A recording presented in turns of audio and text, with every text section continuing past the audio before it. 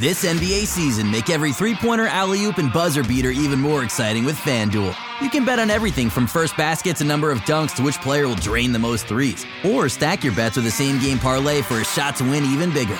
It's quick, easy, and you'll get your winnings fast. So download the app today and see why we're North America's #1 sportsbook. Make every moment more with FanDuel. 19 plus and physically located in Ontario. Gambling problem? Call 1-866-531-2600 or visit connectsontario.ca.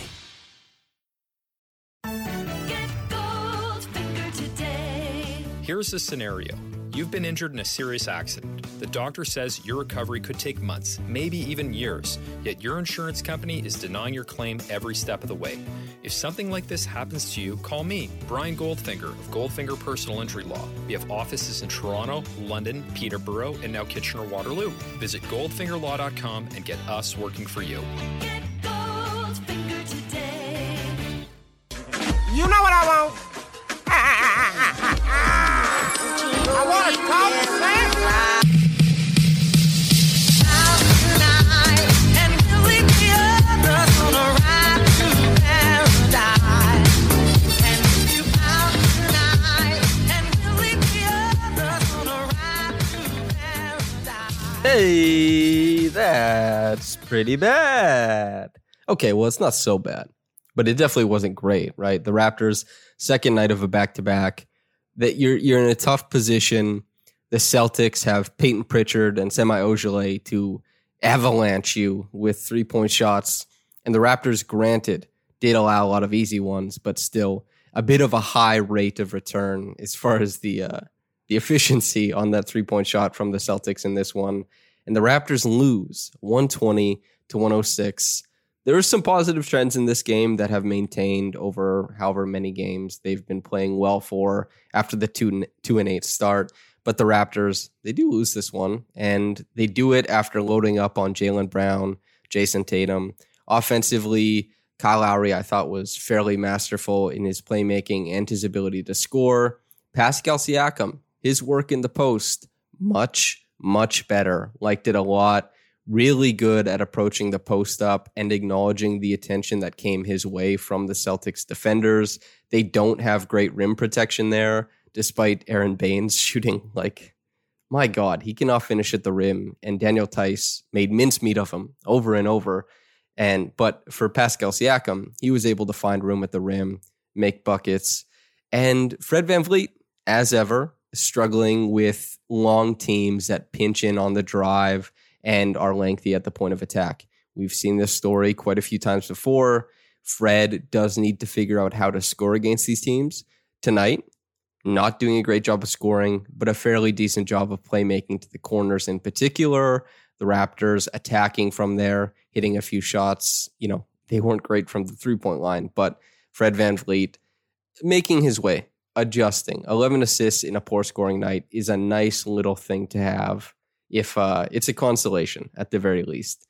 And you could tell they missed OG in this one because having OG at the point of attack does take away a lot of the constraints that the Celtics were able to put on the Raptors defense, put them in a bind where they had to load up, pass out to open players. And the Raptors, quite frankly, you lose these types of games when you get rained on from downtown. They got demolished from 3-point land. And that was happening from the outset. First quarter, the Celtics were finding the 3-point shot. The Raptors, and this is the thing, right? This is why Marcus Smart went bananas against the Raptors in the Eastern Conference semifinals, is because the Raptors load up like hell on Jason Tatum and Jaylen Brown. And more so Jason Tatum in that series than Brown, honestly. Brown was, just because of how much he's improved coming into this season and through this season so far, is functionally a different player, although he did have a pretty poor performance tonight. He still passed, made a lot of correct decisions, but the scoring punch wasn't really there, didn't provide the danger to the Raptors that he typically does to other teams. But the Celtics just, they outplayed the Raptors. The Raptors, they got beasted on in the first quarter as far as offensive rebounds, couldn't clean up their own glass. Aaron Baines has to do a much better job of fighting off Daniel Theis. And that's the thing. Theis is undersized at center. If you're going to have Daniel Theis going up against you, he's a finesse player. He's a great screen setter. He's going to get to the offensive glass on occasion. But if you're a starting center who is mostly out there to finish wide open rim runs and clean up the defensive glass and rotate and be sizable at the rim, Aaron Baines functionally did basically none of that tonight. That sucks for the Raptors. And so they overload. The Celtics are just passing around their defense, and they're giving up threes. The Raptors find their way out of the early hole. They get it to like 22-18 after, getting some turnovers, getting out in transition. Norm in particular, he's a great first quarter player. He just provides a burst off the weak side that most teams are not ready to contain off the start of games. And then they get a feeling for how bursty Powell might be later on, and Powell has to get a little bit more crafty. But in this one, just boom, straight to the rim, whether it's enters transition or an end one. The Raptors had a 15-7 run. But the thing about this game is that the Celtics basically always had the counterpunch, semi-3, Pritchard 3, Kemba Walker 3, Tatum getting downhill or to the line. The Raptors could not guard the Celtics' actions well enough in single coverage or doubling up or whatever. They could not do it. The Celtics love their staggered action at the top. The two screeners come up. If the ball handler sees a matchup he likes, wave the second screen off. If he's trying to get a guy on the opposite end of it, go all the way around, see how many people you can catch in the action. And a lot of the times, the shell of the Raptors defense, because so many people are involved in that play, are floating over. And then that weak side opens right up. And that's where you see Ogilvy, Pritchard really making a killing. Pritchard moving more with the ball and a little bit more relocation. But Ogilvy is just parked directly in the corner, and he's hitting threes. Grant Williams, Daniel Tice hitting a couple mid-range jumpers each. The release valves were there for the Celtics and at a very high clip. And so the Raptors playing pressure, overloading defense, it failed them repeatedly in this game. And it was not a complicated game as far as what was going right and what was going wrong. The Raptors, I thought, were pretty diligent offensively. They had one stretch that was obviously not great in the third quarter. I think they went 4 minutes without a score.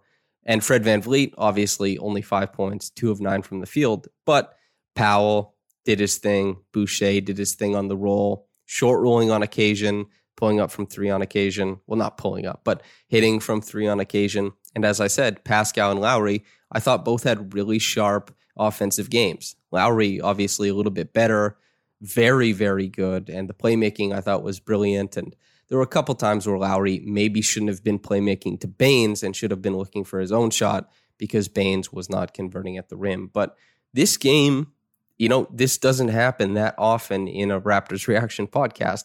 But this game was very, very simplistic.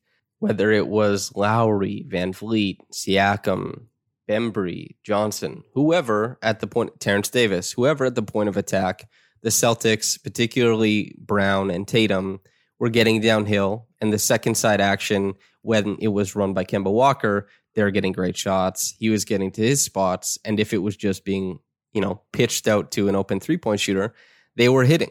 In a game like this, the Raptors didn't have the tools to attack them in the one-on-one defense. That's why you see Jaylen Brown and Jason Tatum with a combined 19 assists. This is not a common occurrence for this team, and the Raptors, they didn't change a lot of their defensive scheme. They, for the most part, tried to do what they were doing. They thought, you know what, we're going to overload. The Celtics are going to pass out. And they've succeeded with this in past games. It's just, are you expecting Peyton Pritchard, Semi Ojeleye, and Kemba Walker? So Pritchard was 6 of 8. Kemba Walker was 5 of 8. Semi Ojeleye was 6 of 8. That is a lot of efficiency.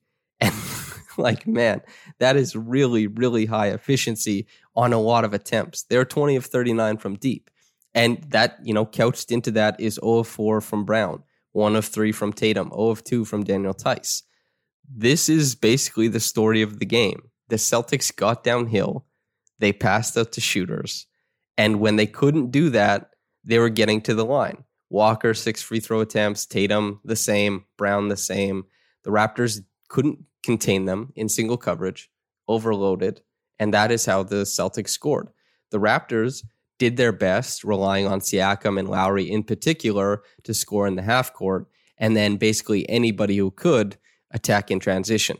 The Raptors played from behind virtually the whole game because the Celtics' version of offense in this one and the efficiency that they scored at could not be kept up with by the Raptors. They gummed it up at the end of the third quarter with, a crazy lineup that had a lot of the bench guys out there, and neither team scored for 3.5 minutes. But for the most part, the Raptors in this one just beat by hot shooting and downhill playmaking. It was not a complicated game. They did not have it. And does some of this change if they're not on a back-to-back? Are those closeouts a little bit tighter? Is jumping the passing lane and something that can happen for DeAndre Bembry if they're trying to spray it out to the corner or to above the break? Who knows? Is Fred VanVleet getting ahead of a screen that's being set on him? Bembry too, Lowry, all those guys. And the rotating defense with Baines, Siakam. Does that stuff get better? Who knows? But the Celtics, for a few games now, dating back to last year, and even with the brilliant and underrated Marc Gasol at the back end of the defense, this is how the Celtics attack the Raptors. This is how the Raptors try to attack the Celtics defensively. I think this game was a positive, honestly, because the Raptors, OG helps with this style a lot. They can go smaller, especially towards the end of the game where the Raptors clearly ran out of gas. And there was just no way to stop the downhill driving from the Celtics. And once that starts happening, and it was happening all game, you're just playing repeatedly. You're playing catch up repeatedly. And the Raptors, that's what they did in this one. I'm excited to see what the next game looks like with hopefully Marcus Smart, OG, Yuta, Patrick McCaw, Romeo Langford, Robert Williams, all those guys back in tow, because I think these two teams provide a very interesting matchup, and Jeff Teague as well. But the Raptors missing a very big guy, OG is very central to this type of defense, and especially guarding guys like Jaylen Brown and Jason Tatum. He'll save you on 6 or 7 possessions in the game at the very least. And that might help a lot as far as saving energy, getting stops, all that kind of stuff. And on a night where the Raptors were very bad from 3, 9 of 28, OG Anunoby, one of the better floor spacers in the league, especially as a catch and shoot guy, he would have helped a lot. It's a tough game. The Raptors just got beat, and not in a complex or complicated way. They were just getting beat downhill, didn't have anybody to stop it. I feel like I'm just repeating myself. The Raptors went into halftime, minus 27 from 3, minus 7 on the glass. The third quarter, those threes are still coming. The Raptors push when they can in transition. Powell had a nice plays back-to-back. The Raptors and Celtics have that long drought that I think is ended by Grant Williams' mid-range jumper or floater. And then Siakam and Lowry go on a very nice run. Fourth quarter, they get it within 5, and that's pushing in transition. That's Pascal readjusting on his post-ups, taking what the defense is giving him, and Lowry, above all else, pulling from 3, getting downhill, finding roll man. And the Raptors, at the end of the game, they basically just gave up 6 points, and Aaron Baines missed 3 layups, 2 on the same possession. Norm Powell missed a layup in transition. And when the game is close like that and you're fighting to get back into it and allowing the shot making that you are on the other end, the Raptors leaving those 6 points in succession of one another, that was where the game ended, because you need to keep pace, because they clearly didn't have it in them to get the defensive stops down the stretch. And that's the story of the game. It seemed like it was going to be a Kalo performance, Kyle Lowry over everything coming on at the end, but the Raptors and Kyle, they didn't have it. They were getting to the bucket all game, grinded out offense, headed downhill, really a lot of energy. And, chasing the Celtics defensively, they just didn't have it at the end. They tired out. The legs were gone. 120-106. The Celtics more rested, a little bit more well-equipped for this matchup, and definitely shooting the ball better. And that was the difference in this one. Reggie Evans Award goes to the wondrous Kyle Lowry, who pushed and pushed in this game, but it just wasn't enough. The transition stuff is not easy. If you've played basketball before, which most people have, if you've played a competitive game, you know that in the fourth quarter, pushing the ball up every single time is very tough to do. You want to settle it down. You want to walk the ball up the court and get into your action 6 seconds later than you usually do, which means that you don't get to run as much dangerous second side action, and you don't get to break down the defense for as long and look for advantageous opportunities. But Kyle Lowry keeps it pushing. He keeps it moving. He brought the Raptors as close as he could. He competed throughout the game, and it wasn't enough, but it was enough for the Reggie Evans Award. Okay, top quick reaction comment from Joe 6, my guy. How's it going, Joe? Hope you're doing well. Judging by your comment, significantly less so than you would be after a Raptors win. But, quote, I hate Boston, end quote.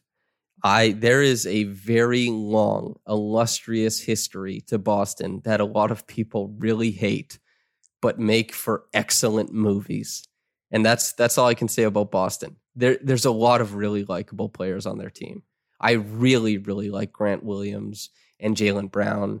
Kemba Walker is supposed to be super nice. Jason Tatum has never done anything besides be really good at basketball. I know a lot of people hate his push off, but to me, I'm kind of like, whatever. You know, most players push off, and Jason Tatum is one of the better players in the league, so he's going to push off just like most of the great players in the league do. And yeah, I don't like Peyton Pritchard, though. I'll tell you that much. I just don't like his face.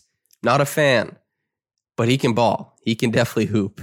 That's been a problem for the Raptors in both of the games against the Celtics. But yeah, that's it. That's the Raptors Reaction Podcast. I hope you enjoyed listening. But whether you got into this in the morning or at night, have a blessed day and goodbye.